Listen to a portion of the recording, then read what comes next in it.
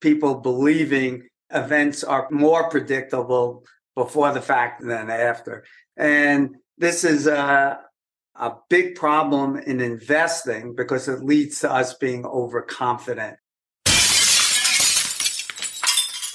Hello, risk takers. This is your worst podcast host, Andrew Stotz from 80 Stotz Academy, and I'm here today continuing my discussions with Larry Swedroe, who is head of financial and economic research at Buckingham Wealth Partners. You can learn more about his story in episode 645. Larry has a deep understanding of the world of academic research and investing, and especially risk. Today, we're going to discuss 2 chapters in his book, Investment Mistakes Even Smart Investors Make and How to Avoid Them. Mistake number 3 is the first one we're going to cover, which is, do you believe events are more predictable after the fact than before? And number 4, do you extrapolate from small samples and trust your intuition? Larry, take it away. Yeah, let's begin with this issue of people believing events are more predictable before the fact than after. And this is a big problem in investing because it leads to us being overconfident because we think we know what the outcome is. And we always say, I knew it was going to happen, right?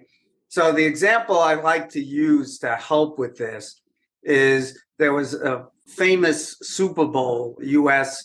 championship game for the National Football League where the Seattle Seahawks were needing a touchdown at the end of the game.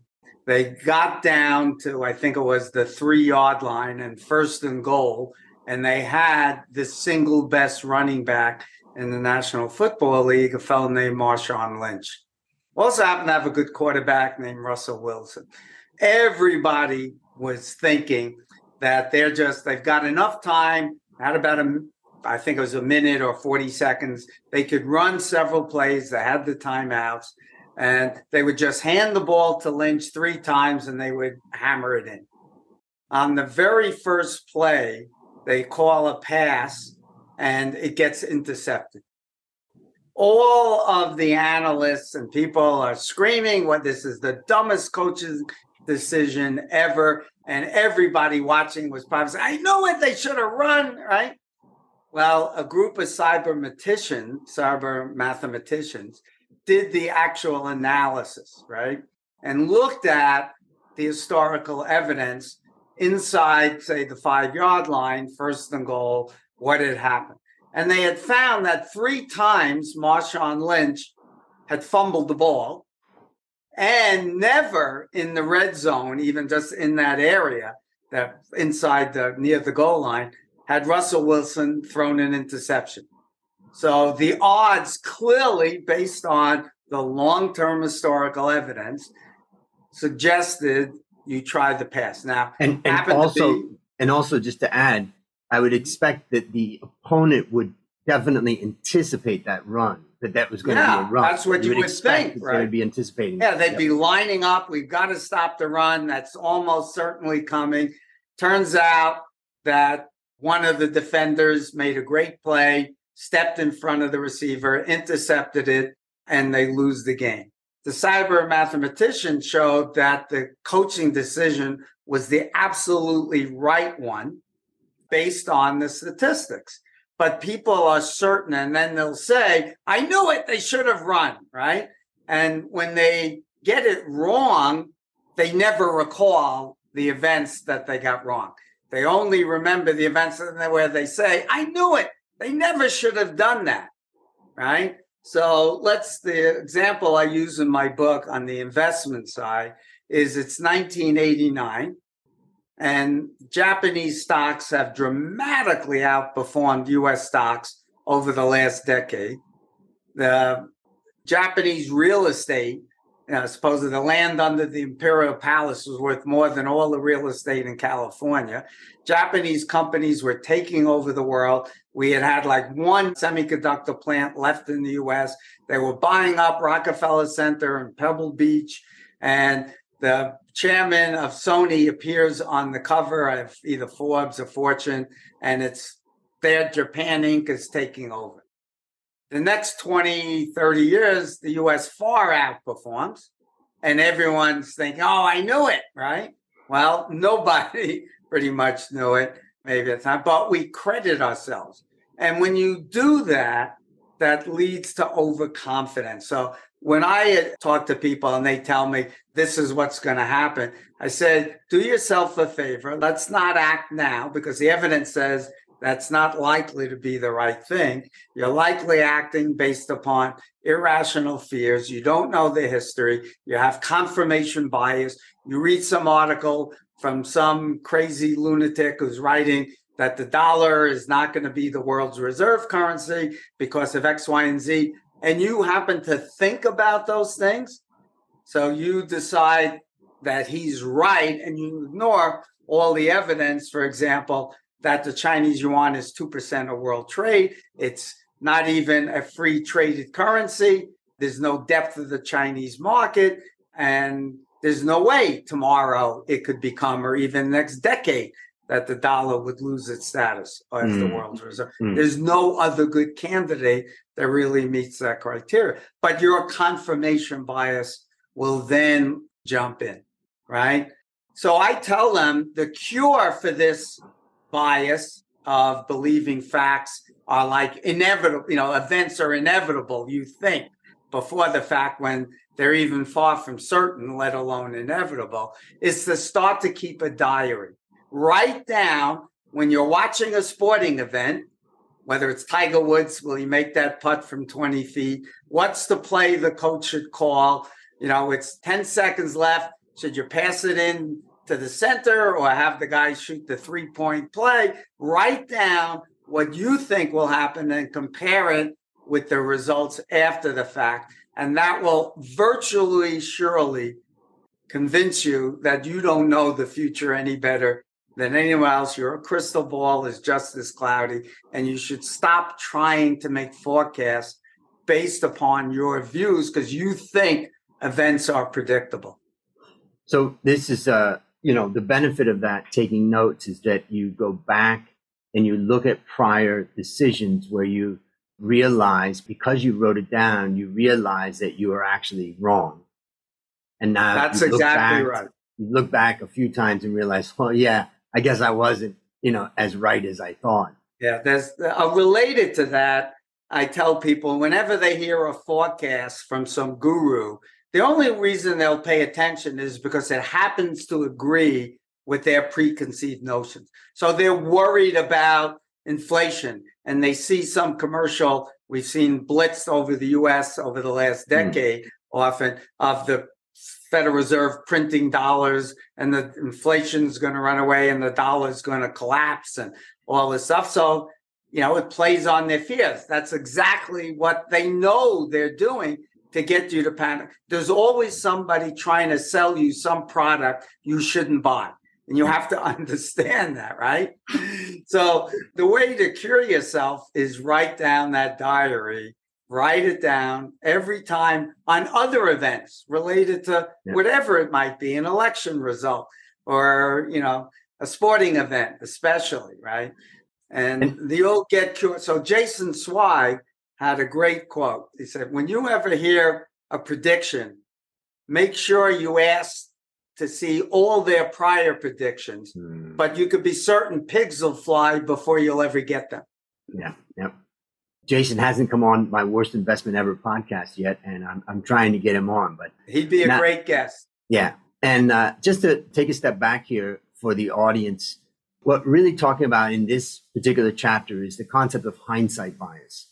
And so I went to Wikipedia thinking, well, is it the most trusted name in news? Not really, but, it's not bad. So let's see what Wikipedia says. It says, hindsight bias, also known as the I knew it all along phenomenon, is the common tendency for people to perceive past events as having been more predictable than they were. People often believe that an event has occurred after an event has occurred. They would have predicted or perhaps even would have known with a high degree of certainty what the outcome of the event would have been before the event occurred. Now, hindsight bias may cause distortions of memories of what was known or believed before an event occurred and is a significant source of overconfidence regarding an individual's ability to predict the outcome of future events. But last thing's kind of fun. in America, they call it 20/20 vision, when you can see clearly from 20 feet. And so what that turns into is an idiom that for the non-native English speakers may not understand. 20/20, we say hindsight is always 20/20, meaning you see things so clearly after you've experienced them. So any thoughts on that and how we can? Yeah, that's exactly right. That's the problem. They've actually done, psychologists, behavioral finance people have done studies, and they ask people what their prediction is of an event. And then they ask them after the fact what their prediction was. Did they get it right or wrong? And the amazing data shows far more people said they get it right than actually did get it right. They recall thinking it was sure to happen, but they were wrong. Even people who are shown their actual results and said, here, you said this. And then, no, I could not have said that. They argue when they're in their own handwriting, there's the data. That's how powerful this hindsight bias can be. I've read many books on behavioral finance, and there was this one story of this woman, literally, she was ready to get in a fight because she was convinced there was no way. That's how powerful our memory, our mind works, trying to protect ourselves from feeling stupid. We like to feel good, that we're smart. But the problem is it just leads to overconfidence, which leads to taking concentrated risks, not diversifying, and trading too much. And men are much worse about those traits than women are. Yeah. That's also the testosterone effect. Yeah. It's also interesting about just history in general. You know, you have two issues in relation to history. The first one is, you know, as we always say, the winner writes history. And I remember listening to one of my favorite rap stars in the old days, Public Enemy, and they said, history is his story. Yeah, that's a good line. Yeah.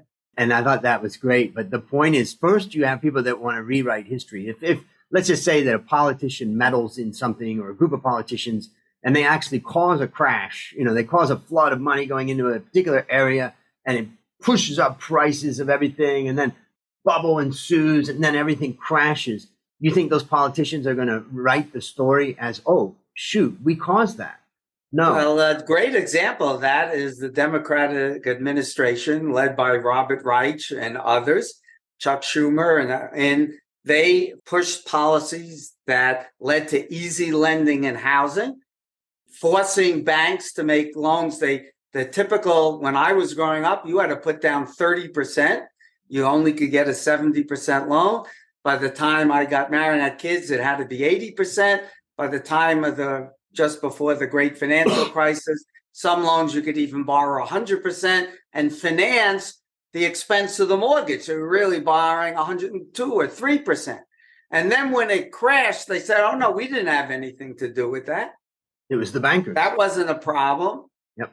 And how did they do it? They did it not through pushing the banks to change their lending standards. They did it through Fannie Mae and Freddie Mac, requiring them to take on the higher level of risky assets, which everybody in the whole world knows that requires, that's going to bring on additional losses. So what was remarkable about that was that they were able to bring on billions and billions of dollars of losses that eventually, ultimately, the taxpayer has to bear in one way or another.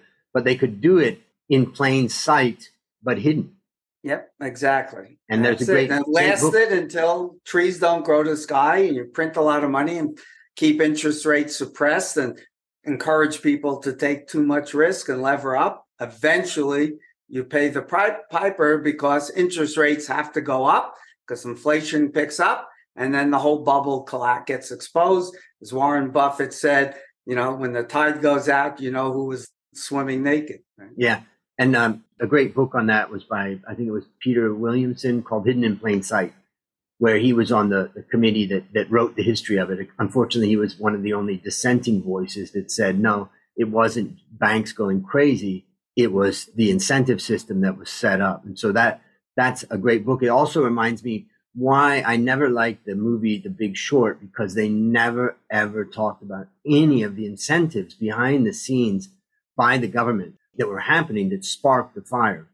Of course, once you spark a massive fire, eventually in the top of the bubble or at parts of the bubble, you're going to be incentivizing really bad behavior. And so there's definitely a lot of bad behavior to be, cast, but it's a fascinating one. So my point is that first you have the problem that you have people that want to write history, as best that they can so that it's his story, as we said from the Public Enemy lyrics. But the second thing is that now, even if you have the right history, the correct history of it, it's easy to misjudge it when you look back at how you understood that. So that's a great one. We reference Gary Belsky here and his book. I think in this chapter you mentioned about his book of why smart people make very good book, big money mistakes. Excellent book.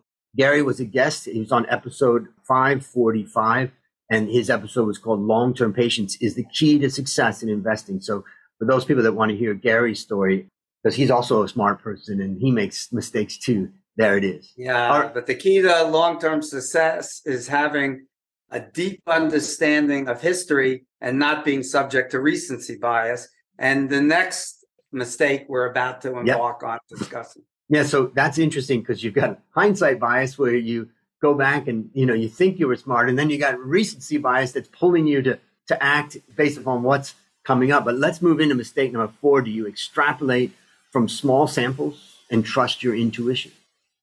Yeah, so there's a great experiment run by some of the leading behavioral finance people.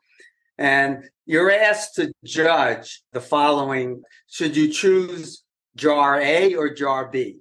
And you're told both of them have 2/3 of the jar is filled with marbles that are red and 1/3 is white. Okay. In the first jar from A, you're only allowed to pick 5. And when the person picked 5, he draws 4, or 80% of them are red. Second jar, he's told he can pull 30, and he pulls 20 that are red. So 2/3. Remember, you're told that 2/3 of the sample is, in both cases, could be. Which one are you more sure of? Actually, you're told, in one of the jars, there's 2/3 of them are red. Now you're asked, which jar are you more confident in choosing is the one that has 2/3 red? Do you choose the one where you chose 80%, or you choose the one where it was only 67%?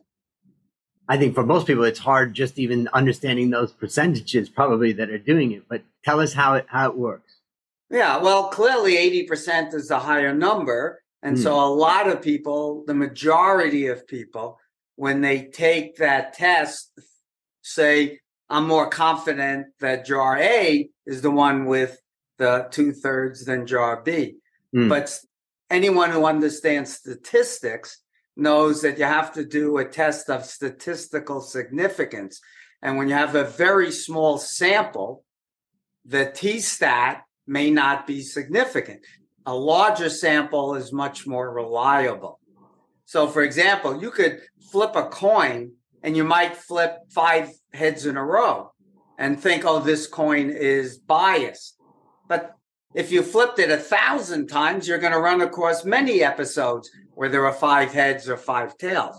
That's just the odds of that happening. So you have to understand statistics. Now, what does that mean when it comes to investing? People judge by small samples, typically recent ones. So you combine these things. So for example, we saw that from 97, 8, 9, roughly, those 3 years, and most of it was 98 and 99, small value stocks dramatically underperformed. It was all the growth market because of the dot-com bubble. So people judging by that small sample and recency bias, and the stories of this time is different, didn't look at the long-term historical evidence, which said, yes, over any 3-year period, there's maybe a 20% chance that large growth and other growth will outperform small value. At 5 years, maybe it's 15%. At 20 years, it's virtually zero. Maybe it's 3%. So there's always a chance that growth would outperform small value, but the longer the period, the less likely of it. But people trusted the fact that this small sample and recency bias and reading the stories, and then maybe confirmation bias. They read stories, this time it's different, growth's going to outperform, it's a new era, it's .com, and internet is changing the world. They then make that bet after, of course, the fact. Now they're paying high prices, and therefore you're virtually doomed to get poor returns over the long term. Maybe the next year or so it might continue, but eventually trees don't grow to sky, and high prices predict low future returns. So the problem is here, you have to know your history. Whenever you see a small sample, you want to look at the long-term data. Let me give you one other example we point out in the book. From, I think it is the 25-year period, 66 through 90, 1 month CDs outperform the S&P. Should that be your expectation? Of course not, right? Because 1 month CDs are totally riskless. You have no inflation risk. If you stay within the FDIC limits, you have no credit risk. And risk and expected return must be related. And over the long term, the stock market has probably outperformed 1 month CDs by maybe 7%.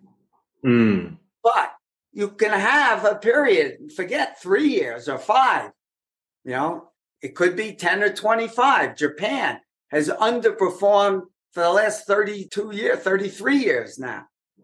But Warren Buffett knows that is a result of one, Japanese prices were super elevated in 1989 and were doomed to deliver low returns. So he wasn't buying then. He wants to buy when everyone else is panic selling.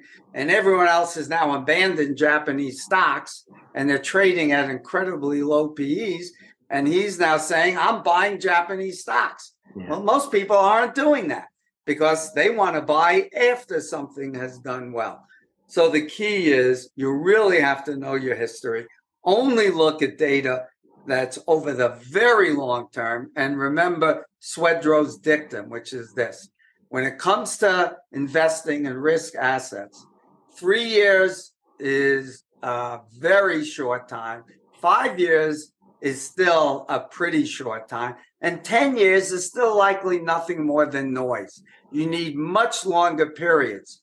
And the key to successful investing, as Warren Buffett said, it's not intelligence, it's patience. Because investing is simple, it's just not easy, because it's tough to control our behavior, because we're subject to all these mistakes that we're talking about, simply because we're human beings. So the biggest value of any investment advisor is one, providing the investment history so you can make an informed decision, and then controlling the investor's urge to act when doing nothing other than staying with your well thought out plan that anticipates bad periods of bad performance and is highly diversified. So you're not concentrated in the one asset class that's doing poorly for, say, 10 years. That's where the true value of an advisor is. So there you go, ladies and gentlemen. If you're a financial advisor, the value is, number one, understanding your history. And I would say number two is the kind of emotional discipline. We're going to assume that you've built a diversified portfolio for your clients, but then it's that emotional stability to be able to help prevent, them from doing some panic. I want to highlight episode 62, Jeremy Newsom, one of my guests many years ago. He basically, his story was interesting because he was interested in stocks and he borrowed some money from his father when he was a young guy, and he invested in a particular stock and it went up and he made a lot of money. It was exciting. And he sold out. Worst thing that ever happened to him, probably. Exactly. He got the cash. Dad and Jeremy were happy. And then Jeremy got into the idea of silver, and he got obsessed with silver as a young guy. And so he was looking at it, and he eventually convinced his father to give him more money father gave him more money, and Jeremy went into silver. And silver, as Jeremy say, I invested 15 minutes from the peak. Along with Bunker Hunt. Yes, exactly. The Hunt brothers, when they tried to corner the silver market back in the 80s or 90s, I can't remember when that was. It was 80s or late 70s, right around there. Drove silver up to $50 and then it collapsed. Almost took down the U.S. banking system, by the way, because the major banks were all big lenders and the Fed had to be called in to try to keep the markets calm, provide liquidity for the big banks. Yeah. Anyway, so he convinced his dad put in the money. The silver started collapsing. But to make matters worse, he had found out something about some derivative instrument on silver. And the end result of his derivative instrument was that he lost 100% of his money in his second trade. And what made this story very memorable is, you remember where he got the money, Larry? His father. Yeah, right. And it turns out his father gave him 100% of his retirement portfolio. Oh, my God. Yeah. And that is why Jeremy's story is so powerful for the listeners and for all of us to remember. What they were doing was that they were looking at a small sample size, and that sample size in this case was 1, which is the smallest you can have. And it was one experience of a great, experience. And as you said, when I started telling the story, like, that's the worst thing that can happen. And so let's talk about sample size for just a moment. You've mentioned about, 3 years is too short, 5 years is too short, 10 years is too short. But let's just talk about, I guess, the big theme that we want to focus on for this is to help people to realize that it's not so much that we've got to get some large sample. It's that your conclusion is just probably wrong. And if you can start with that and say, well, you're extrapolating a small sample into something big. We call it sometimes in the logical fallacies, we call it hasty generalization, where you take a specific case, a specific story. My friend lost his job, therefore the economy is a disaster. That you've got to really focus in on the fact that you're likely to try to extrapolate from a small thing that may be visceral and may be exciting and you think you've got it, but you've got to, the next question is kind of, what is a reasonable sample size? And I just wanted to ask you this because you've got so much experience with research. And that is, like, when people are we talk about something statistically significant. We talk about whether the sample size is the right size. And there's a lot of judgment in there. I always thought the statistic was very, very clear, but there is still judgment in there. But from your perspective, what does it mean about statistical significance or when something's not significant? And what could people learn about that? That's a really great question, as they say on Bloomberg all the time, if you watch Bloomberg, right? So here's the thing you need to know about statistics, right? The standard is typically for statistical significance is a 5% odds of it being a random or lucky outcome and 95% confident you're right. It's not 100%, right? So you have to admit if the T-stat is 2, that means there's roughly a 95%. Actually, I think it's 1.96, but let's call it 2. All right. Now, at 1 in 100, the T-stat is 3. So you can be more confident, right, of that, right? But still, there's the risk that will be the 1 in 100-year flood. So one thing you want to think of as an investor, even if you have a T-stat of 1%, that father never should have lent that money with that possibility of that kind of loss, because there is still the risk that he could get wiped out. And therefore, it's okay if you want to make that bet, take $1 or $2 or 1 or 2% of your portfolio. And like you might take $1,000, depending upon your net worth, to Las Vegas, go to the casino and treat it as luck, an event, and you're having a good time. And it's like going to the racetrack, right? When I was a young kid growing up, when I was in college, I worked hard. I had to get a job after school so I could go out on dates. And so I still enjoyed going to the racetrack maybe 3 or 4 times a year with my friends. And I would bet $2 a race because that was a lot of money. And that way I could never lose more than about $20, including my entrance fee. And some of my friends I thought were crazy. They'd bet $5 or 10, and if they won, they might bet 20 or 30 using their winnings. And when the horses were coming down, to the finish line, were they screaming, do you think, having bet $20 any louder than I was having bet 2? No, we both got the same excitement and fun.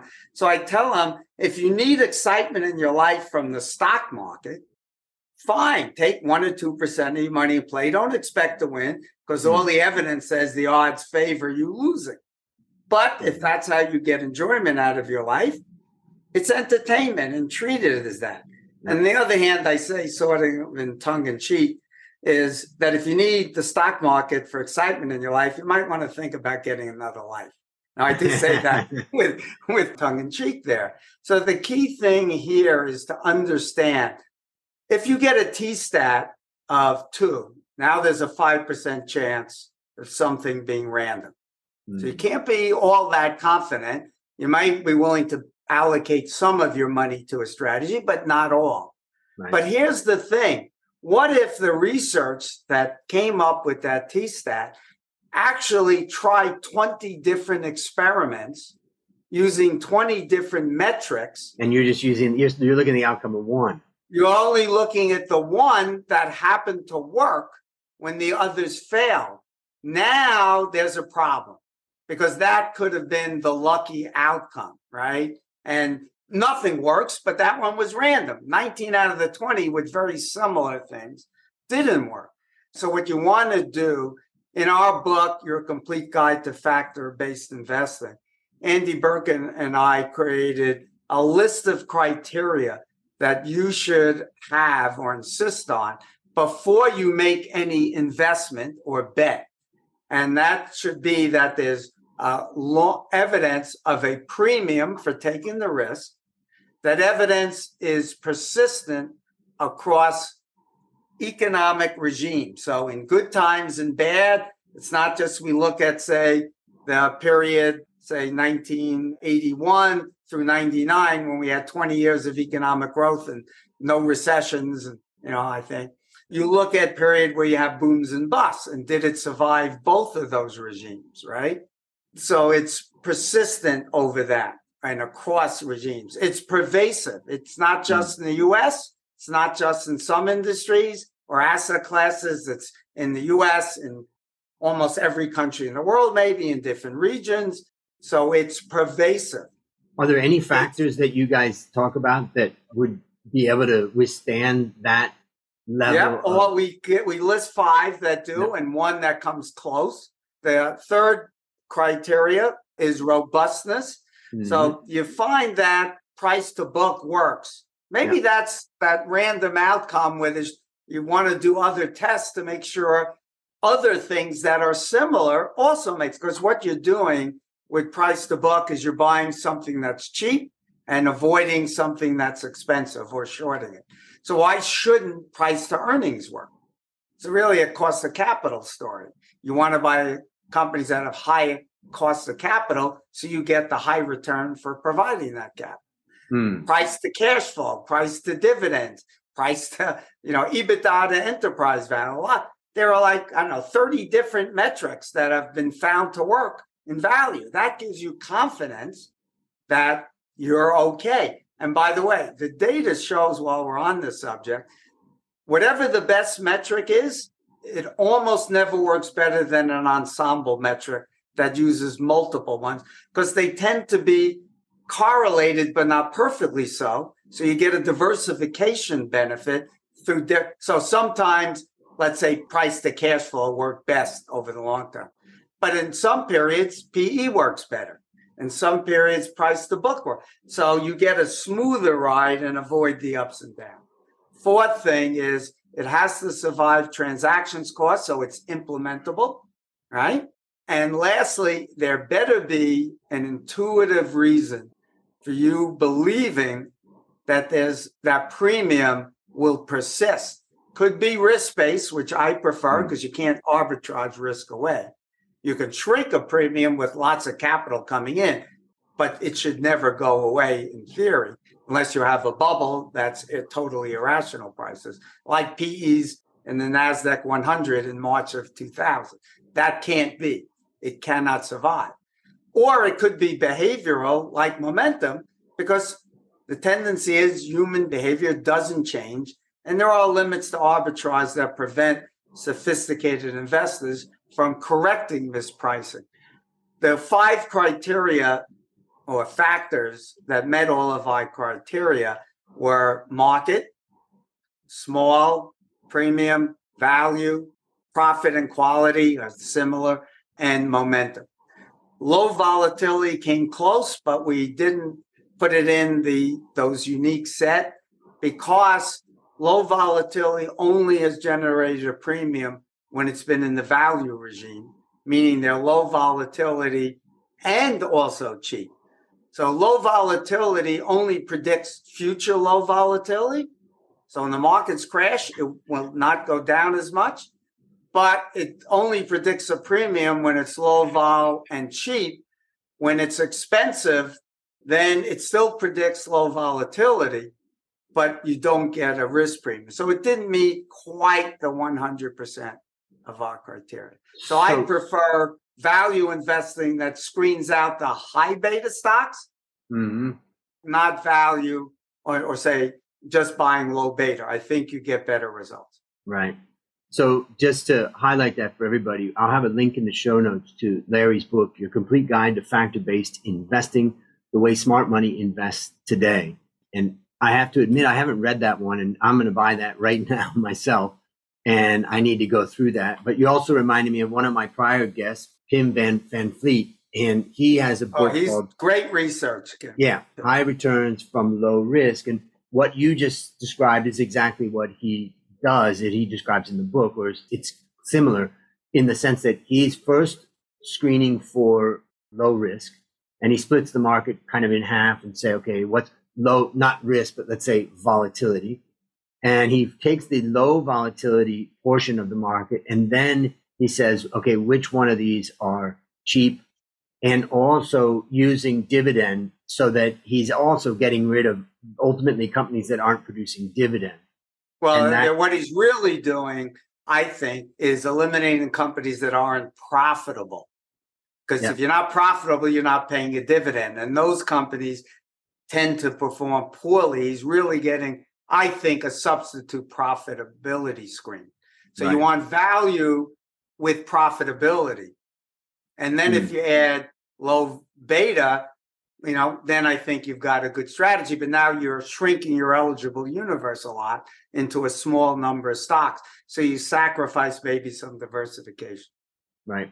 Well, we've had such a great discussion. We've covered so many different things. But the key thing for everybody to remember is to try to avoid mistake number 3 by thinking, you don't want to think that I knew it all along. That's the first thing. You want to stop that. And when anybody comes to you and they say, I knew it, you have to think, no, they didn't. I didn't know it. You didn't know it. And the second mistake is that remember not to make hasty generalizations from very specific, small sample size things and think that that is going to be predictive of the future. I told you the story of Jeremy Newsom and how he and his father thought that one first time, as Larry said, that's the worst, when your first investment is terrible. So remember about small sample size. Is there anything else you'd add to that before we wrap up? Yeah, Larry? I would just say this to give it, I'm a big believer in using anecdotes that I think are helpful because people remember stories, not facts, right? So if you want one story that combines these 2 mistakes, think of the name Elaine Gazzarelli.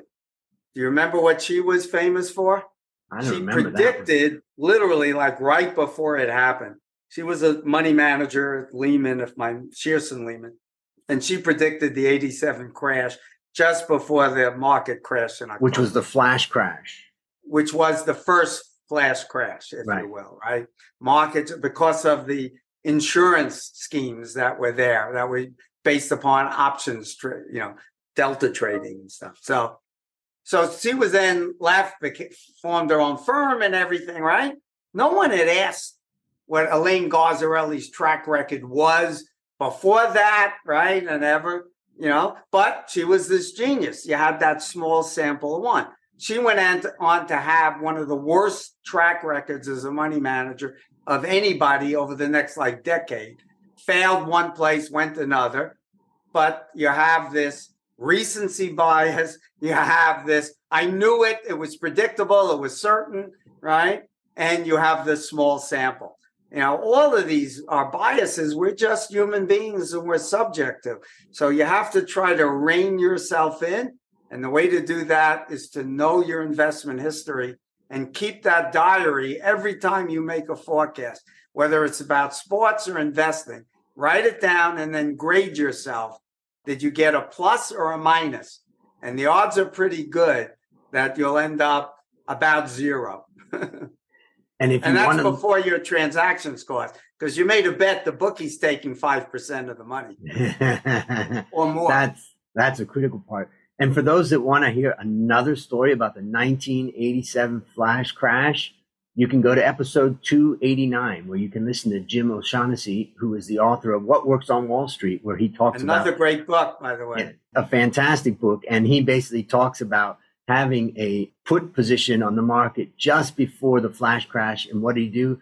He got out of the position just before the flash crash. He would have made a huge amount of money, but he didn't do it. So there we are, a lot of anecdotes. And I'm going to wrap up today. And first of all, thank you, Larry. That's such a great and valuable discussion. That's a wrap on another great discussion to help us create, grow, and protect our wealth. This is your worst podcast host, Andrew Stotz, saying, I'll see you on the upside.